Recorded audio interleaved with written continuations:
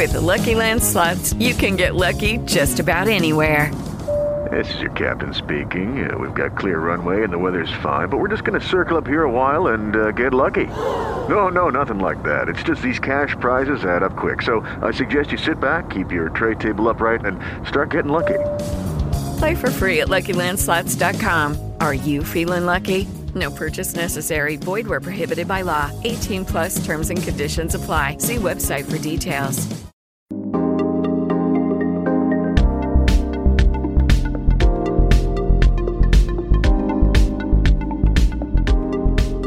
Hello and welcome to another edition of the Kings of Anglia Ipswich Town podcast. My name is Andy Warren, and on a Thursday evening I'm joined by a man in the crispest of white shirts, looking slick, buttons undone, business is done, busy week, nearly done. Stuart Watson. Hello, Stuart Watson. Hello. Had to make an effort today for the new manager, didn't I? First time I've worked from home with a shirt on, but I came downstairs this morning and my wife said, "Where are you off to?" Elements. That's the nightclub that we used to go to in Bournemouth back in the day. But yeah, thought I'd make an effort. It's not every day you get a new manager being unveiled. You're looking good. What was Elements like? What's going down in Elements? Sticky floors. Standard. Go and withdraw your 20 quid from the cash machine to get you through the entirety of a night, having got tanked up at home beforehand. Standard student fare, mate. Job done. Zanzibar was my nightclub of choice. Terrible. Give me every penny that I spent in that place back, and I'd be a happier man. Stu, we've had a busy week, haven't we? We're recording this at about 7:30 on Thursday. So if you hear the noise of unruly children going to bed, please don't be alarmed. Everything is fine. We're in our separate houses, but our children are both in the process of being put to bed by their mothers while we talk football, because it's been a busy week of football. We've been to Accrington, a new manager has been unveiled, and then there's a trip to Gillingham at the weekend. So we're going to jump right into some football. We're going to go 300 miles north and talk about our trip to Accrington, which was memorable for Ipswich's win on the pitch, but just as memorable for what we witnessed off it, which was with Paul Cook in the stands to watch his new team win 2-1, having been appointed earlier in the day. It was a fascinating evening, wasn't it? It was. We talked on the way up about, is this the first time that we've had the sort of new manager watches from the stands in a behind closed doors scenario? We wondered what that dynamic would be like, especially in a smaller football stadium like Accrington Stanley, where you're not sat up high in a stand somewhere. Mr. Cook was sat about 10 metres to our right, and we're only 3 or 4 seats back from pitch side at Accrington, opposite side to the dugouts, which I think have been moved since the last time we were at Accrington. So you had Matt Gill and Jimmy Walker and Brian Clew kind of leading things from the dugouts on one side of the pitch, and then on the halfway line, director's box is pushing it. In the director's box on the other side of the pitch at Accrington, you had Mr. Cook, and clearly he had started off with the full intentions of sitting on his hands and being quiet and not interfering and leading Gill and co to get on with it. And he kept to that for the first 20, 30 minutes. But as the half wore on, he couldn't help but first it started as a few little instructions to Miles Kenlock, who was the kind of fullback on that side of the pitch. And then second half, he just gave up, didn't he? He just got louder and louder to the point where come the half-hour mark, he had shouted himself completely hoarse. And that showed in his press conference today, very croaky. So, yes, the Cook watch was just as interesting as the game in some ways. I asked someone from Accrington why the dugout had been moved. And they said it had been moved to the other side of the pitch at the request of John Coleman, the Accrington manager, because he found that his swearing was being picked up too loudly on iFollow, because the microphone was directly above where his technical area was. And there was a bit of that from Mr. Cook, wasn't there? So in terms of moving the dugouts on this occasion, it didn't keep the match day iFollow viewing down to a PG. It was that was my favourite moment of the game was when Mr. Cook called Mr. Hughes of Accrington Stanley, who had just gone down with the first of a series of pretty pathetic dives from the Accrington players. Hughes had gone down holding his face dramatically in the box. Soon as play went on, he jumped straight back up to his feet. And Paul called him a cheat in, let's just say, the strongest possible terms. He used the bad word. But then immediately turned around to everyone in the immediate vicinity. Sorry about that. Sorry, I'm not going to try and do a Liverpool accent. I just did. Sorry about that. Sorry about that. But the first person he turned to was Andy Holt, the Accrington chairman. Apologised to him, had a little look across to the press box as well. So I thought that demonstrated a man that's got some good manners, but also a lot of fire in the belly, and both those qualities and his humour was really came across today in quite a lengthy first press conference. Yeah, we'll get onto his presser in a bit of detail in a minute. It was really interesting watching. After this podcast, it will automatically run on to listen to. You can listen to that in full. We've got it up on here. So the next podcast after this will be the full version of Paul's presser from earlier today. And it's probably at this point worth saying as well, we've this podcast, not the second one, this one is going to be in two halves. We're talking about Paul Cook now. There's a second section that's going to be discussing the Marcus Evans statement, which came out on Wednesday night in some depth there and some takeover stuff as well. But before we crack on with Paul's press conference, we've got the game to talk about, Stu, which was a come from behind 2-1 victory, keeping up some good form. What did you make of it? It's hard to talk about this because all I still come away from it, the big takeaways were all about Paul Cook for me. But the more important thing in the here and now was 3 more points, which puts the new manager in a really good position now that he's going to be taking charge of his first game. I thought it was nervy. I thought it was anxious. I think that was a set of players that knew that they were making first impressions on a new manager, have probably had the events of the previous few days are starting to swirl around in their minds a little bit. The takeover report on Friday, Paul Lambert saying goodbye to them after the game on Saturday, effectively, that news then breaking Sunday, then Paul Cook coming to their hotel on the day of the game. So there was a lot of things that I'm sure was in their minds going into that one, as Matt Gill rightly pointed out post-match. So just to get the job done, however it took, I think, showed a lot of character. But they made hard work of it. There's no doubt about that. They went behind early on.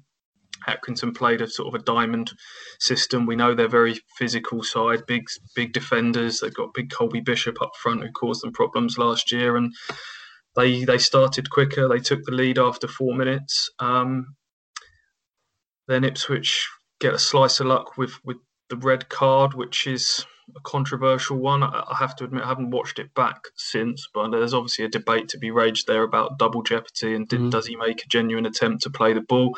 No doubt it's a penalty, but whether it's a red, I'm not sure. It's been rescinded today. Has it? Okay. So punished on the night, but he not punished going forwards, but ultimately actually not punished on the night, which I'm sure you were coming on to say before I interrupted you to break the big news. There you go. Well, so there you go. So it clearly was a controversial one because it's been rescinded, and Norwood rather fluffs the penalty. And then Ipswich did get on top after that. They had tons of chances during a sort of a furious 10, 15-minute spell, and then Norwood is twice denied by good saves, but ones that perhaps the goalkeeper shouldn't have been allowed to save. And you're starting to wonder whether it could be one of those nights, a very cold night up in Accrington. But they got the goals, and they got them via set pieces. We talked after the Doncaster game about finally the set pieces has improved. They'd scored off a couple of set plays against Doncaster, and they've added another couple here. Corner leads to Wilson's goal being stabbed in. Haven't even mentioned in here that their goalkeeper went off injured as well, which was another slice of luck for Ipswich. So Ipswich really had to and needed to go on and win that game after the red card and the goalkeeper injury. The goalkeeper they brought on was an inexperienced 20-year-old, and they did eventually make that count. Wilson gets the equaliser. James Norwood, ironically, after not taking a couple of big chances, 3 big chances, including the penalty, then scores with the hardest of the lot with a really good, powerful header from Dazzel's free kick. And they had the lead at half-time. And from there, it should have been, I'm not going to say easy, but shouldn't have been as hard a work as they made it second half. Again, the nerves, the anxiousness crept back in. The passing was off. The game management wasn't there. And in the end, they were clinging on a little bit towards the end. But cling on they did, because once again, the back 4-5 were magnificent, defended really well, and job done. James Wilson's header, I've watched it back a few times. It's such a good header. Like, I think Matt Gill spoke after the game in one of the interviews that he did about trying to take chances at the near post and take them quickly and early, and that's exactly what James did. Like, it's come off his head and it's in the back of the net before you've even blinked. It's a really good header. And Andre Dazzel's delivery, I thought, was from set pieces especially. That's the best I've ever seen it, I think, in this game. And that would have been a really good sign for Paul Cook. He'll have enjoyed watching that. And it's long overdue, that, isn't it? Set piece. We've talked about this a lot on the pods, that, you know, going back to the Mick McCarthy days of Berra and Smith and Chambers regularly chipping in with goals, and even Luke Garbett last season was contributing, either scoring directly or certainly in the first half of the season. But that dried up back end of last season, and it's never really got going this year. And with players like Dazzel and Judge, it should be better, and hopefully it is starting to be better. And I think Matt Gill has probably got to take a bit of credit for that, because he says we've been working on them a lot in recent weeks. Look, there's no secret that Matt Gill's taken on a bigger role in the last few days and weeks of Paul Lambert's reign that was always edging towards its end. They've changed a few things. We've seen how they're now leaving 3 up for defending set pieces when they used to bring everyone back in the box. Under Lambert, quite often the tactic used to just be stick everyone on the goalkeeper, flood the 6-yard box, and a bit of a hopeful scenario, whereas now they seem to be working on some movement and runs across the goalkeeper and getting to the near post, as you've just said. So on the days like last weekend against Doncaster and against Accrington, neither of which were vintage Ipswich Town displays, some days you just need some set pieces to carry you through, and that's what they've managed to do these last couple of matches. Can we talk about Toto briefly? Because I thought he was exceptional in this game. He has his moments, doesn't he? And we talk about those when they come. He has lapses in concentration. He has times where he's just not on it. There are games where you fear the worst. At Accrington last season, there was one where just complete switching off to give away a penalty just before half-time. He ended up getting hooked at half-time in that game, I think. But in this game, for me, he was the best player on the pitch for Ipswich in that game. I know there are some other decent performances, but in my opinion, that's one of the best, most consistent, dominant displays that I've seen from him, certainly in a long, long time, maybe going back to that game with Leeds on the final day of the Championship season. What did you make? And who else stood out for you? He'd be right up there for me, Toto, probably just about edging it. I think you're right. When he's good, he's very good, Toto. The instructions from Cook on the sideline every time the ball sort of came near him was relax, stay strong, be strong, but relax. So he obviously knows Toto Enciala's flaws. All the nicknames were there from Paul Cook. He seemed to know all of their various qualities from the instructions that were being given. But he was calm, he was composed. I never felt like there was going to be a moment where he locked eyes on the ball from 30 yards away and you're kind of peeping through your fingers as he's about to lunge in an area where he shouldn't do. There was none of that. I think James Wilson's calming influence alongside him helps. We've talked about him being Mr. Ronsil, does what it says on the tin. He just seems to read the game really well, James Wilson, and just sweeps up and knows what to do and when. So the two of them look a really good central defensive partnership. I thought Luke Chambers had a really good evening as well. Paul Cook today has said that he thought that Luke Chambers was one of their best players on the pitch, and he was certainly getting a lot of praise from Paul Cook from the stands. Miles perhaps wasn't as good as he'd been in previous games, but was certainly part of a very good back four that looks like that's not going to be disrupted or broken up anytime soon at the moment. Yeah, I'd agree with that. I think we could be with that for the run in from here, barring any catastrophe. Some other decent displays in there. I think Teddy Bishop had some moments. Troy Parrott could not have worked harder. He won the penalty, and if they can get him scoring goals, Stu, I'm really enthused about the kind of, I'm going to call them a strike pairing. We know what we're saying here. He's a bit more withdrawn, but they're Ipswich Town strike pairing. And if they can get Troy Parrott scoring goals along with James Norwood, who's now scored winners in 3 successive games, I'm not a stats man particularly, but I'd be interested to know the last time, or if there's ever been an Ipswich player that has scored the winning goal in three successive matches. Then I think there's so much to be excited about in terms of striking options.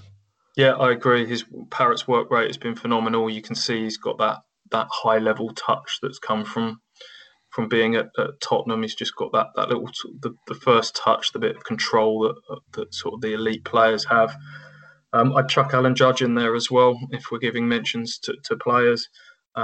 You said recently that Alan Judge would probably be your pick of Ipswich's best players of the calendar year. I'd agree with that. I think he's for a player that's got a lot of stick, and rightfully so. I think he has performed below his own standards and expectations.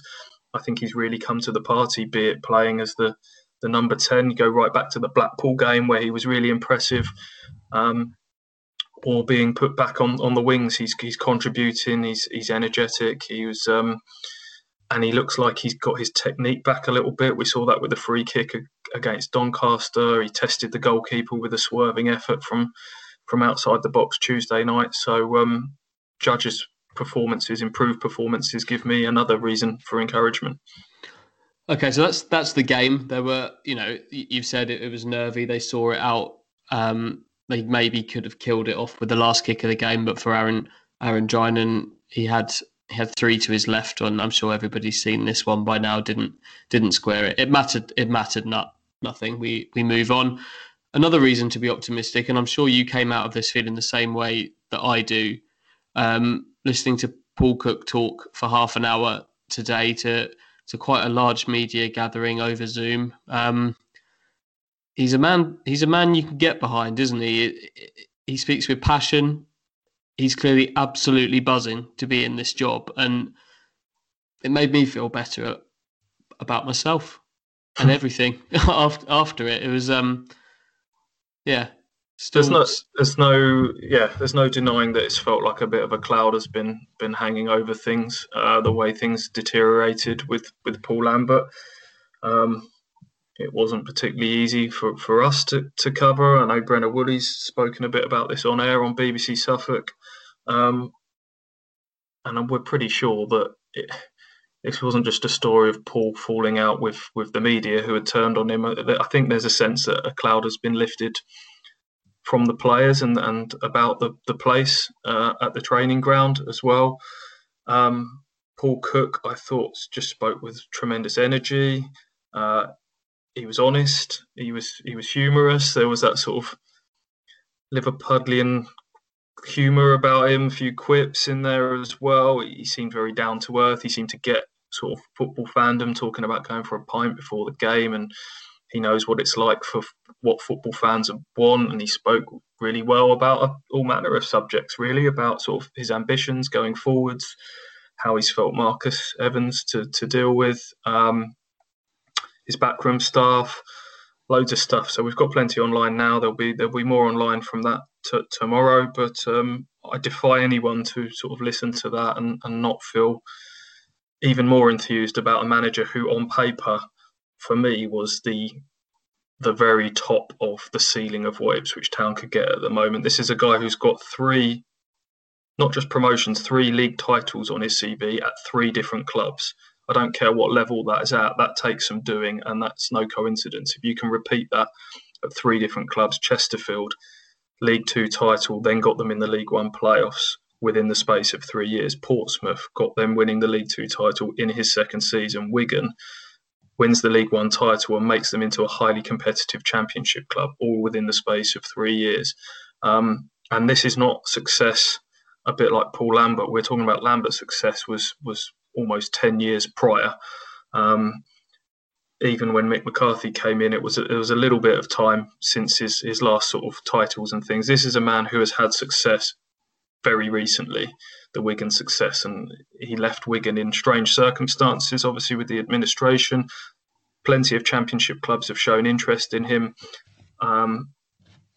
COVID maybe has played its part in them offering him in shorter term contracts and things like that, and maybe he's had his fingers burnt in terms of working under strange ownership structures, certainly at Wigan. So Ipswich and Marcus Evans, let's give him some credit here, have done really well to get Paul Cook in, and as you say, today felt really encouraging. You mentioned Marcus Evans there. This is obviously a lot of takeover discussion is going around, and like I say, the second half of this podcast is going to be dedicated to that and the statement that Marcus put out on Wednesday evening discussing the state of play with the takeover. But this is, let's make no bones about it, this is a Marcus Evans appointment, isn't it, Paul Cook? That much is clear. Yeah, I think that's the vibes we were getting before anyone spoke publicly.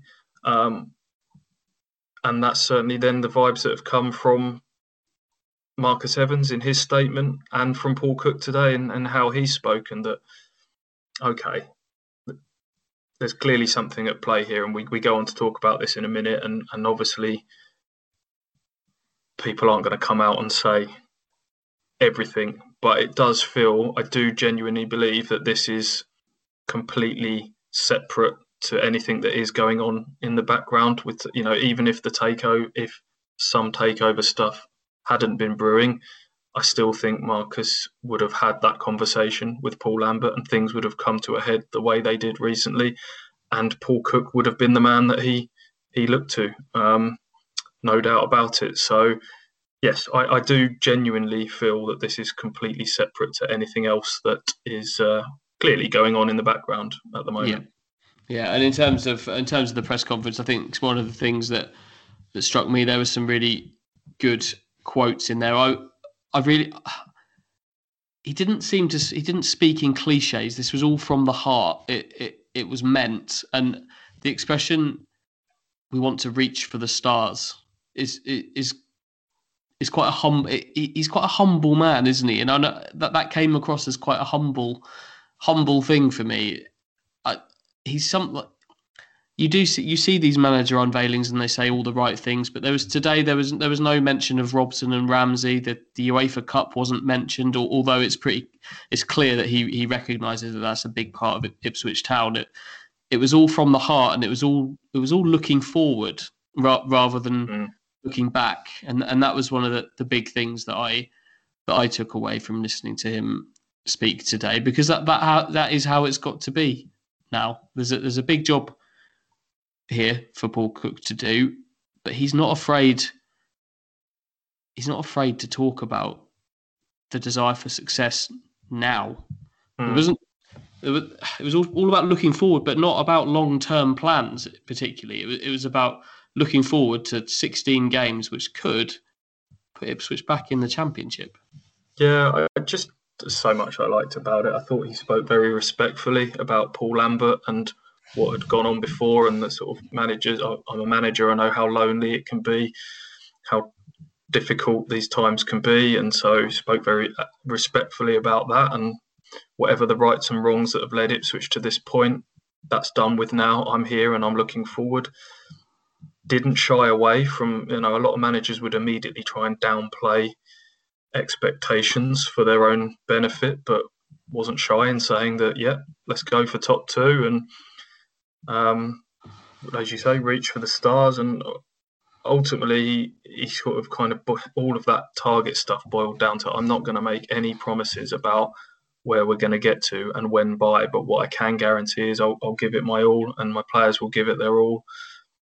but underneath it all, you talked about being humble, which I agree with, but there's clearly a self-belief there. And there's for reasons that I've outlined with his CV, he's done it a few times now. And I think he believes he can be the one that gets Ipswich back, because as he says, he felt that his CV meant that he didn't really want to be going back down into League One. I don't think he would have come here if he thought there was not a chance of getting Ipswich back up again pretty quickly. That was a nice little quote as well that he gave. He was like, I didn't want to go back down to League One, and I don't think Ipswich Town want to be in League One, so maybe we can help each other out a little bit here. And he comes in at a time where Ipswich now, after an excellent 10 days, are 2 points off the top 6 and in with a real chance going into this game at Gillingham at the weekend, where in his first game in charge, they could go back into the top 6 for the first time in quite a little while. So it feels like a new manager bounce has already got kind of is spring loaded already. It's quite exciting, isn't it? It is, and doesn't it just show you how quickly things can change, even in the sort of the pits of despair covering this football club, and it felt like it was a kind of a never-ending cycle of kind of moving backwards, I guess. But always in the back of your mind, you think football can change very, very quickly, and you look at the examples of Leicester and Wolves and Southampton and, dare I say it, Norwich and others, that clubs that have been down to this level and have come back bigger and stronger over time, and it's just taken something to spark it, and you just hoped that Ipswich would get their spark at some point. And now, with this manager coming in and with talk of takeover bubbling in the background, maybe it feels like this is Ipswich's time to turn the tide. That's maybe this is just blind optimism in all of us, but we've just needed something to cling on to, and now we've got it. And we've spoken so positively about Paul Cook and how well he's handled himself. I guess all managers turn up at a new club and say all the right things. We'd probably have, if we listened back to what we said about Paul Lambert back at the very start, we probably said a lot of similar things then. And, he had people eating out the palm of his hand for the first few months because he got it and he understood it and all of that. And ultimately it comes down to results, doesn't it? And they didn't happen under Paul Lambert, but just feels a little bit different with Paul Cook. We might be wrong. I hope we're not wrong, but for the next little while at least, hopefully we can enjoy the ride again. So this all begins at Priestfield on Saturday, 1 o'clock. 1 o'clock kickoff for that one, slightly earlier. What are you expecting from this game in terms of selection, Stu? I don't know about you, but I don't get the impression that he's looking to change an awful lot very quickly. They're already playing the style of football that he wants them to play. They're playing the system that he wants them to play. Clearly, there's going to be some tweaks in there. We heard especially with the fullbacks, about both kind of eating up space and conceding space when needed. I think there's some subtle tweaks in there. But in terms of personnel, there are a couple of positions maybe where there's an opening for somebody to get into this side, possibly on the wing, maybe in one of the holding midfield too. But other than that, I can't see an awful lot changing. No, I agree. 4-2-3-1's been his formation of choice in terms of subtle tweaks. I think, as you say, clearly he likes attack-minded fullbacks who get high. He talked constantly on Tuesday night about making the pitch big, make it massive, telling Judge to get higher and wider, and likes a bit of a higher press. But how much he'll try and change that straight away, I think you'd be mad to change too much straight away off the back of 3 wins. Personnel, I would say Keenan Bennett is in the red zone, to go back to one of our early season analogies. I'd say he's been in the amber zone for a little while. Might have just tipped into that. He's a strange player to watch, Keenan Bennett, because he's exciting, he's direct, he's got all the tricks. The way he can there's very few players that can roll the ball underneath their they're studs in such a sort of a fluid motion that kind of bamboozles players.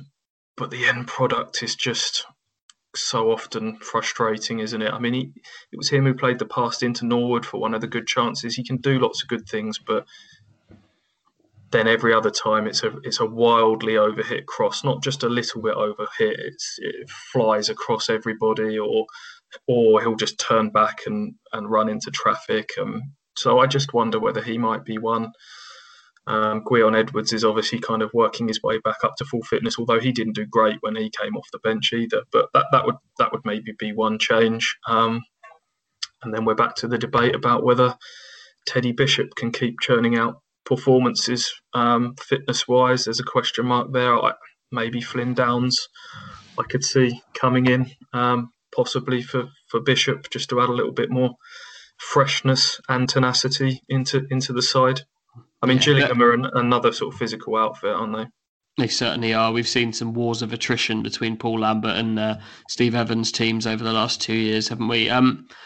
Two players that would have been hoping to be back in the picture, John Nolan, Caden Jackson, obviously much discussed bombing out to the under-23s. They were back training with the first team on Monday, but didn't travel to Accrington. And sadly for John Nolan, it's looking like season over for him with an MCL injury that's going to keep him out until the middle of May, I think. So looks like season over for him, and that was suffered.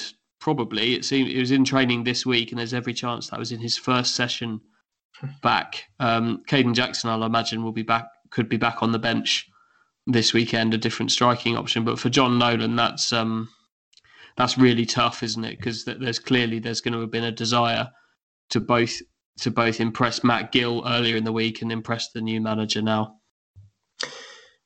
Yeah, that I mean, what are we now? We're at the start of March. The end of the season is at the start of May. So I think that's probably John done for the season. He's contracted beyond this season, but it's going to make things tricky for Paul when he's trying to work out who he wants to keep, because he won't have seen a lot of John. But central midfield is not an area they're short of players. Caden Jackson has to come back into it. He's talked about there being a clean slate for everybody. He doesn't really know or care what's gone on with people before. It's a clean slate under Paul Cook. And you mentioned the Drinan counter-attack error at the end of the game. Caden Jackson would be a far better option, certainly in the squad on the bench for me. If he wants players that can press high and do that, then Caden Jackson certainly ticks those boxes. From what I've heard, that both Nolan and Jackson have looked pretty sharp in the bomb squad in the 23s and have impressed the likes of Kieran Dyer and Terry Butcher with their attitude and their ability in training. So I'm sure that Paul Cook will get some positive feedback from people like them. Unfortunately, John's not going to be in a position to work his way back in, but I'm pretty sure Caden, as you say, will be back into the squad, and that will help keep Mr. Norwood wrapped in a little bit of cotton wool going ahead, because the one slight fear is we're an injury away to James Norwood from changing the dynamic of this positivity. Yeah, let's not end on a downer. No. So, if you predict anything other than an Ipswich victory in this game, I'm going to have some strong words with you, both on and off camera. So I'm going to predict a 2-0 win. So don't let everybody down. Come on, Mr. Clean Shirt. What have you got? I've got to go with the win, haven't I? After all of that, let's go with it. We've got the centre halves in the team now to be able to deal with the physical threat of Oliver up front, and I think there's a goal threat enough now in the Ipswich team to get the job done. I think I will go for a cheeky little 1-0 win. Oh, cheeky! I like it. I don't know why that's cheeky. Yeah, it's cheeky. It could be the cheekiest of 1-0 wins. It could be a back heel on the line in the 90th minute. It could be a cheeky little own goal. There's so many reasons why 1-0 can be cheeky. There's nothing cheeky about a 3 or a 4-0 win, is there? That's it. That's emphatic. I'm with you. Let's have a little cheeky win. So have you got any other business before we throw it over to ourselves in the past for a chat about Marcus Evans' statement. So have you got any other business for this half of the podcast? No other business. Part 2, baby. Okay, here for part 2, Andy and Stu, we're going to talk about the Marcus Evans statement, which came out on Wednesday evening, losing track of the days, Stu. A very long statement from the owner, started off talking about Paul Cook and why he's been appointed, and then some discussion of Paul Lambert and the reasons behind his departure. But I think the thing we're all interested in here was his references to ongoing talk of a takeover, notably by an American consortium, which has been widely reported and discussed in recent days. We'll quickly run through what the statement said in some bullet points. Starts off saying has never looked to sell in his 13 years at the club, and that is still the case. Approaches are received regularly, including one 2 weeks ago, which he stresses is not this American one. Wants to look after the PLC side of the club that own a little over 10%, 12.5%, I think it is. Still, says that some takeovers are risky fixes and that those can walk away, and that's the reason why he wouldn't entertain some offers. He supports foreign ownership, but long-term investment is important there and a bit risky. Stressed that we shouldn't believe everything that you read in the media. Again, stressed nothing brand new in the last 12 months, but stated that old parties do come back from time to time to bring fresh interest back to the table. And then again, as we've heard so many times, if a better offer that is for the long-term benefit of the club does come along, he'll look to sell. So, Stu, lots of words in there, lots that we can read into. Where should we start? I guess we start with why release a statement at all, full stop. Plenty of ambiguity in there. You've just said about how we read into this. I think it's pretty open to interpretation. I don't really know what to make of it, if I'm completely honest, Andy. I don't know why they put Lee O'Neill up for interview on Monday. They released the statement. Marcus had released a statement to accompany the news that Paul Lambert had gone on Sunday night. They then put Lee up on Monday, who then says things like, we'll take as long as we need to appoint the new manager, when everybody knew that the wheels were fully in motion regarding Paul Cook. And he's announced less than 24 hours after that interview. So now, whatever comes out of the club in an official capacity will be met with distrust or disbelief. You spoke to Lee on Monday. He was given ample opportunities to clarify what the club's stance was on this alleged takeover offer. I mean, you're best to talk about that side of things, Andy. Yeah, he was.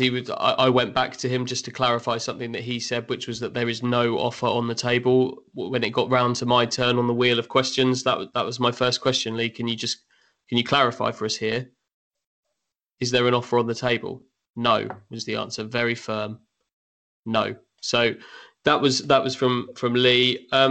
Stu, I've got 4 readings of this written down on a piece of paper in front of me that if I want to, I can decide that this is how I want to read the Marcus Evans statement. So the first one is that he is ruling out selling the club completely. The second one is that between the lines, he's telling buyers to sort themselves out, and that maybe the funding sources aren't particularly acceptable, and he's got some misgivings there. The third one is a reminder that he's trying to put a reminder to supporters out there that he has been a responsible owner in who he is going to sell the club to. And then the fourth one is that he's trying to encourage a bidding scenario between interested parties, because it's become clear that there are plenty of interested parties at certain times. They're all quite conflicting ways of reading this, but if I want to, I can read through the statement and come away thinking every one of those, if that's the mood that I'm in. Let me take point number 1. If it's this club is not for sale at all, full stop, bottom line, I think that statement is, and the statement from both Lee and Marcus, is far more bullish.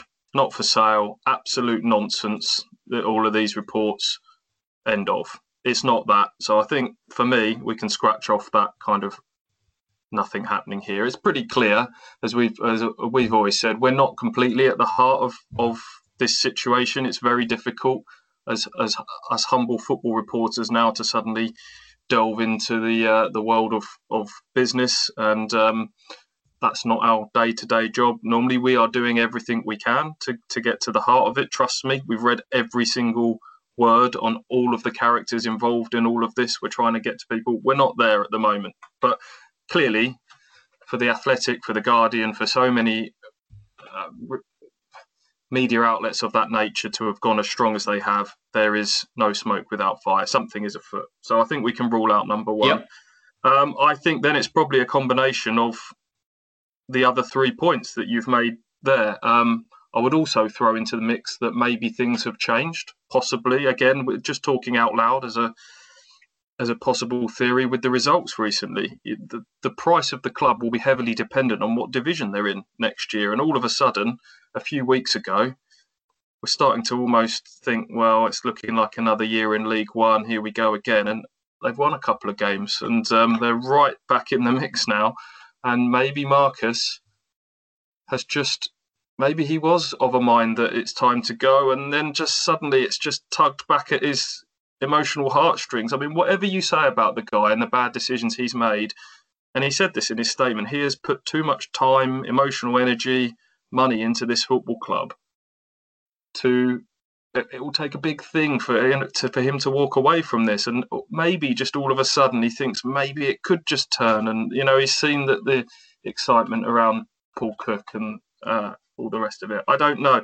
Or maybe this is just all a big bit of mind games being played now, that he's maybe not happy that the US guys have not been shy in coming forwards about this interest. We've seen that sort of Brett Johnson's gone on another little liking spree of things around the club, and clearly it feels like to me that this has leaked from the buying end of things, and this is Marcus just trying to maybe that was them trying to put a bit of pressure on getting the deal done, and this is Marcus's way of kind of hitting back, and it's all become a bit of a public negotiation tactic here now. I think that's absolutely the case, because like we said at the very beginning of this,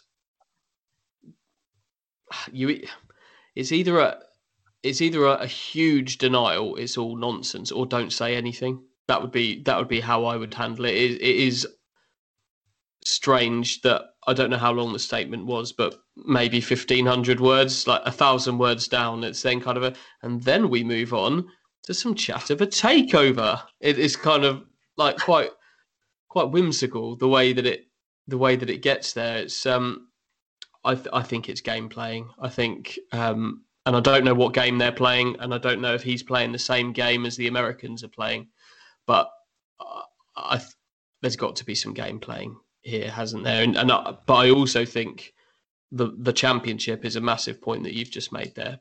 Marcus isn't going to want, say he sells the club March 2021, and all of a sudden there's a trophy being lifted at Wembley in May of 2021. He's not involved in that, and it's a championship football club again. He would be losing out financially and emotionally in that regard, wouldn't he? Yeah.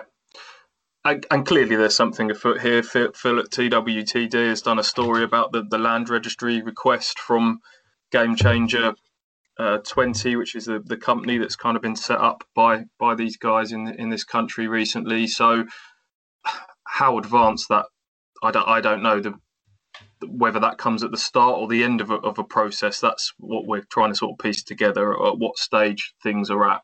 Whether it's early talks, whether talks have got really deep and have now maybe hit a bit of an impasse, and this is where, okay, we've hit a dead end with this now. The Athletic article talks about this negotiations having gone on for months. Maybe this is at a stage where they've just hit a complete deadlock, and the US side are trying to flush it into the open to force things through. Marcus is now pushing back on that a little bit. What we can say is, from sort of our connections with the club, I've interviewed Marcus a couple of times on the record. I've met him a few times off the record over the years. What he has said, do not disbelieve the sort of the vibe from him that he will do what is right for the club and that he is emotionally invested in it. As I keep saying, I'm not defending Marcus Evans. You know, he has overseen a long, drawn-out decline. There's been some bad decisions along the way, but the guy has pumped in a lot of money and continues to do so in the middle of a global pandemic. And I do honestly think that there is an emotional connection there. You know, he's owned the football club for more than a decade. It would be impossible not to be sort of wrapped up in it and emotionally. And everyone I speak to, and my experiences of meeting him too, is that there is a lot of pride there and perhaps a bit of stubbornness as well. Every time I've spoken to people close to him, why hasn't he sold? He's losing money hand over fist, year over year, and they're going backwards. The Premier League seems a pipe dream, a million miles away now. Why isn't he just licking his wounds and walking away? And people will say that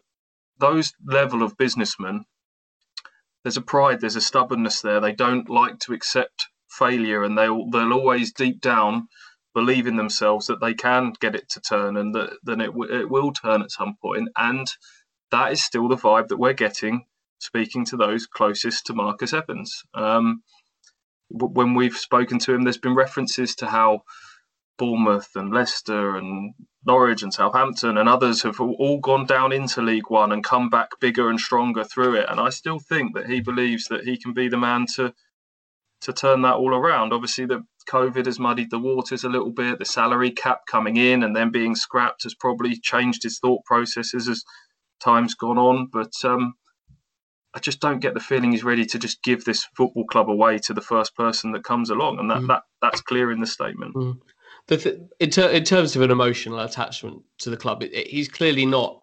That there are owners, and we were within a few yards of one at Accrington the other night in Andy Holt, who is living and breathing it on the touchline, shouting and bellowing. There are different kinds of emotional attachments, aren't there? With Marcus, it's maybe a family thing as well. Like his children have an attachment to the club, and I've met him once, not as many times as you have, and that is clear there. There's a clear kind of relationship with the football club. He's not just a cold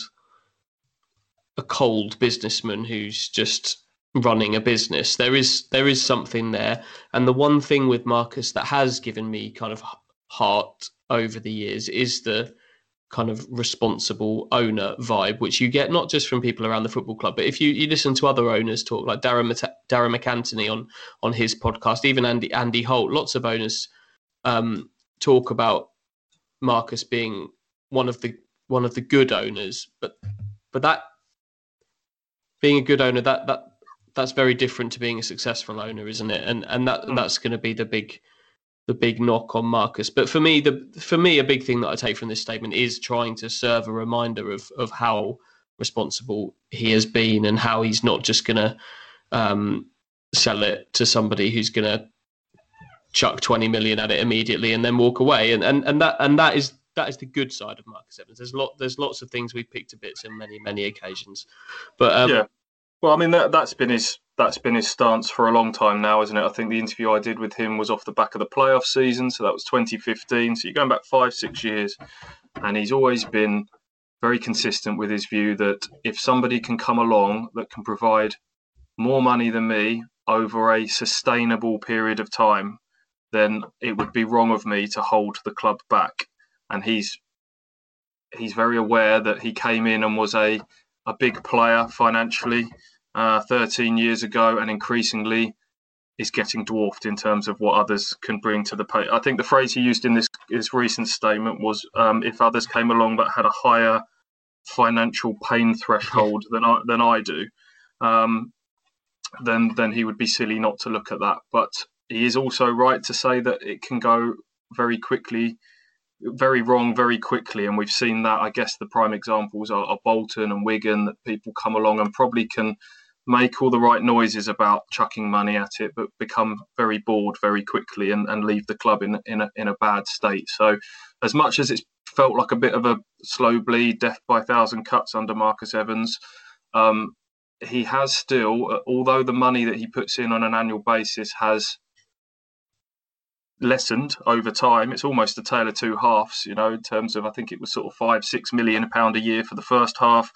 For the last 5-6 years, that's probably dropped to about £3 million a year. But that's still a hefty chunk of money that is propping the club up as we go along. So maybe this is, like you say, just a reminder to everybody that he will do the right thing at the right time, and that's not to be that shouldn't be sort of sniffed at. That he could easily just say, actually, I'm losing a ton of money here. Just there you go, sold for £1, and it's your problem now. So people shouldn't underestimate that he is trying to do the right thing. I do think that to be the case.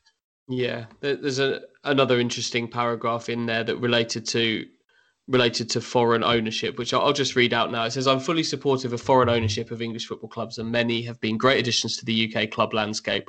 However, football is not a normal business with much beyond financial pressures on owners. And one needs to take that into account when judging the long-term commitment of possible investors with no personal roots in the community.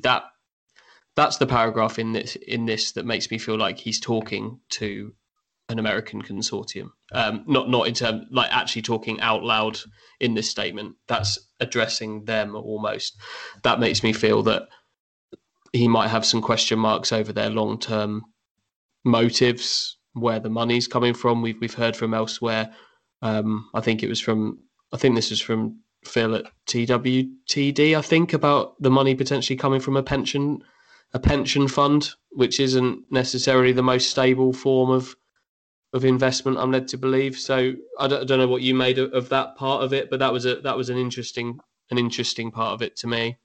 There's a lot of smoke and mirrors at play here, probably from both sides of this, and it may well be that one day we wake up and it's just announced. I listened to Matt Slater, who was the journalist who broke the story in The Athletic, and he was saying that normally the way that the Sunderland and the Ipswich deals are kind of being played out publicly is not the norm. Normally these things just are quietly sorted out between businessmen that have signed non-disclosure agreements, and it's all kept very quiet, and suddenly it just is announced one day. I think the Marcus Evans taking over Ipswich just kind of happened pretty quickly, certainly in a public sense. So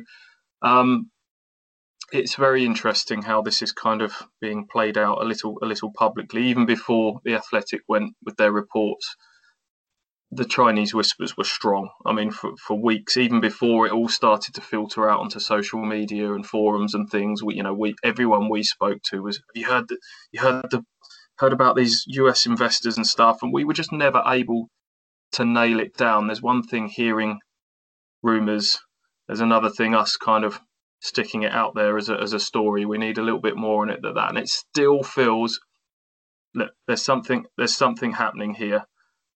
But there's just a tiny 1% of me that wonders whether some of this has grown legs over time as it's gone, and I don't know. We'll see how it pans out over the next few weeks, and hopefully we can bring people some more information each time we speak on these.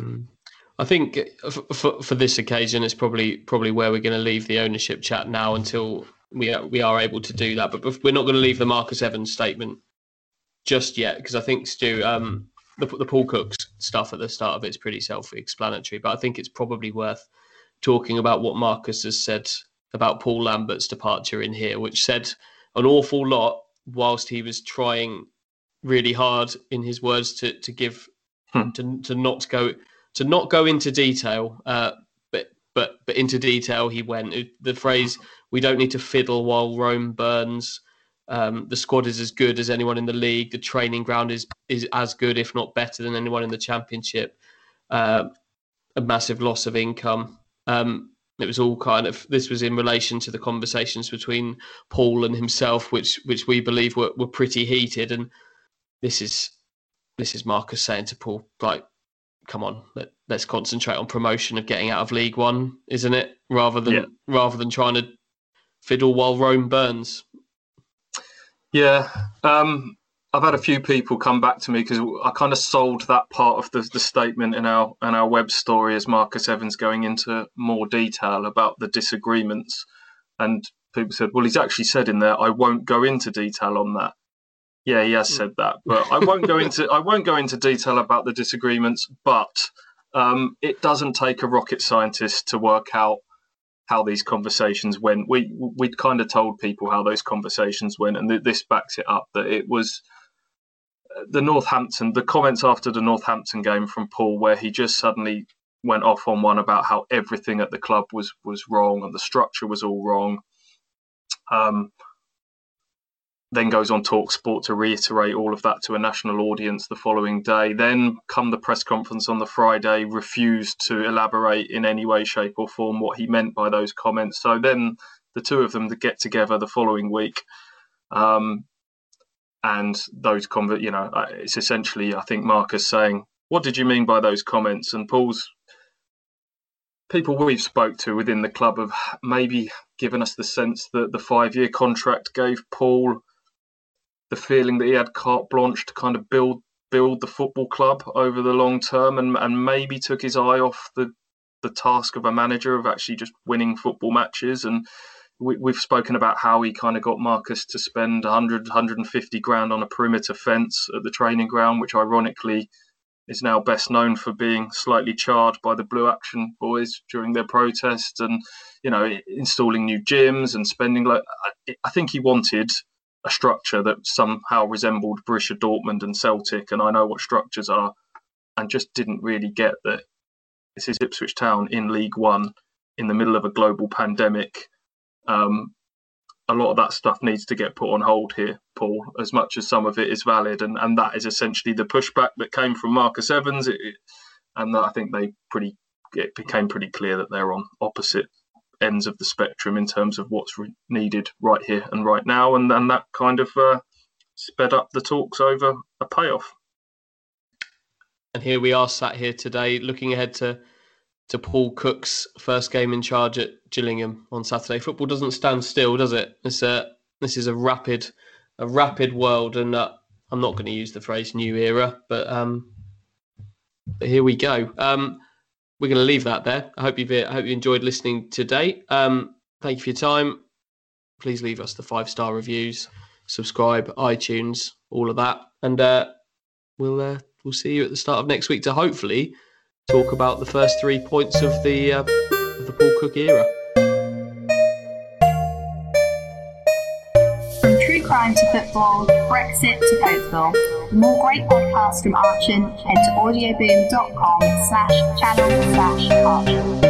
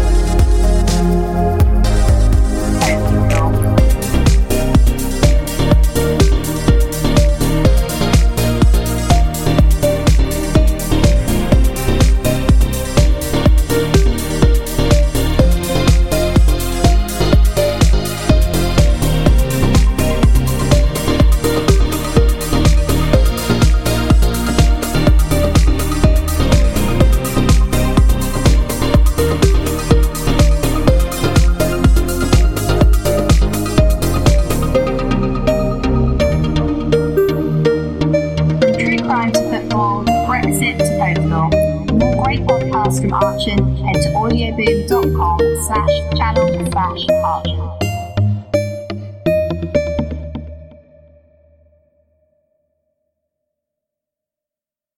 With Lucky Land Slots, you can get lucky just about anywhere. Dearly beloved, we are gathered here today to... Has anyone seen the bride and groom? Sorry, we're here. We were getting lucky in the limo and we lost track of time.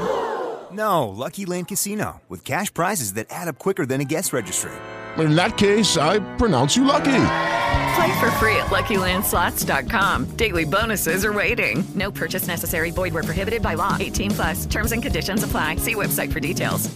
With LinkedIn Jobs, we tap into a network of more than 1 billion professionals to help you find quality professionals quickly and easily for any role you need. Marketing wizards? Found them. Software engineers? Found. That project manager I could never seem to hire? And found. LinkedIn Jobs quickly matches your roles with candidates with the right skills and experience. In fact, 86% of small businesses get a qualified candidate within 24 hours. Post your first job for free and get started at linkedin.com/spoken. That's linkedin.com/spoken. Terms and conditions apply.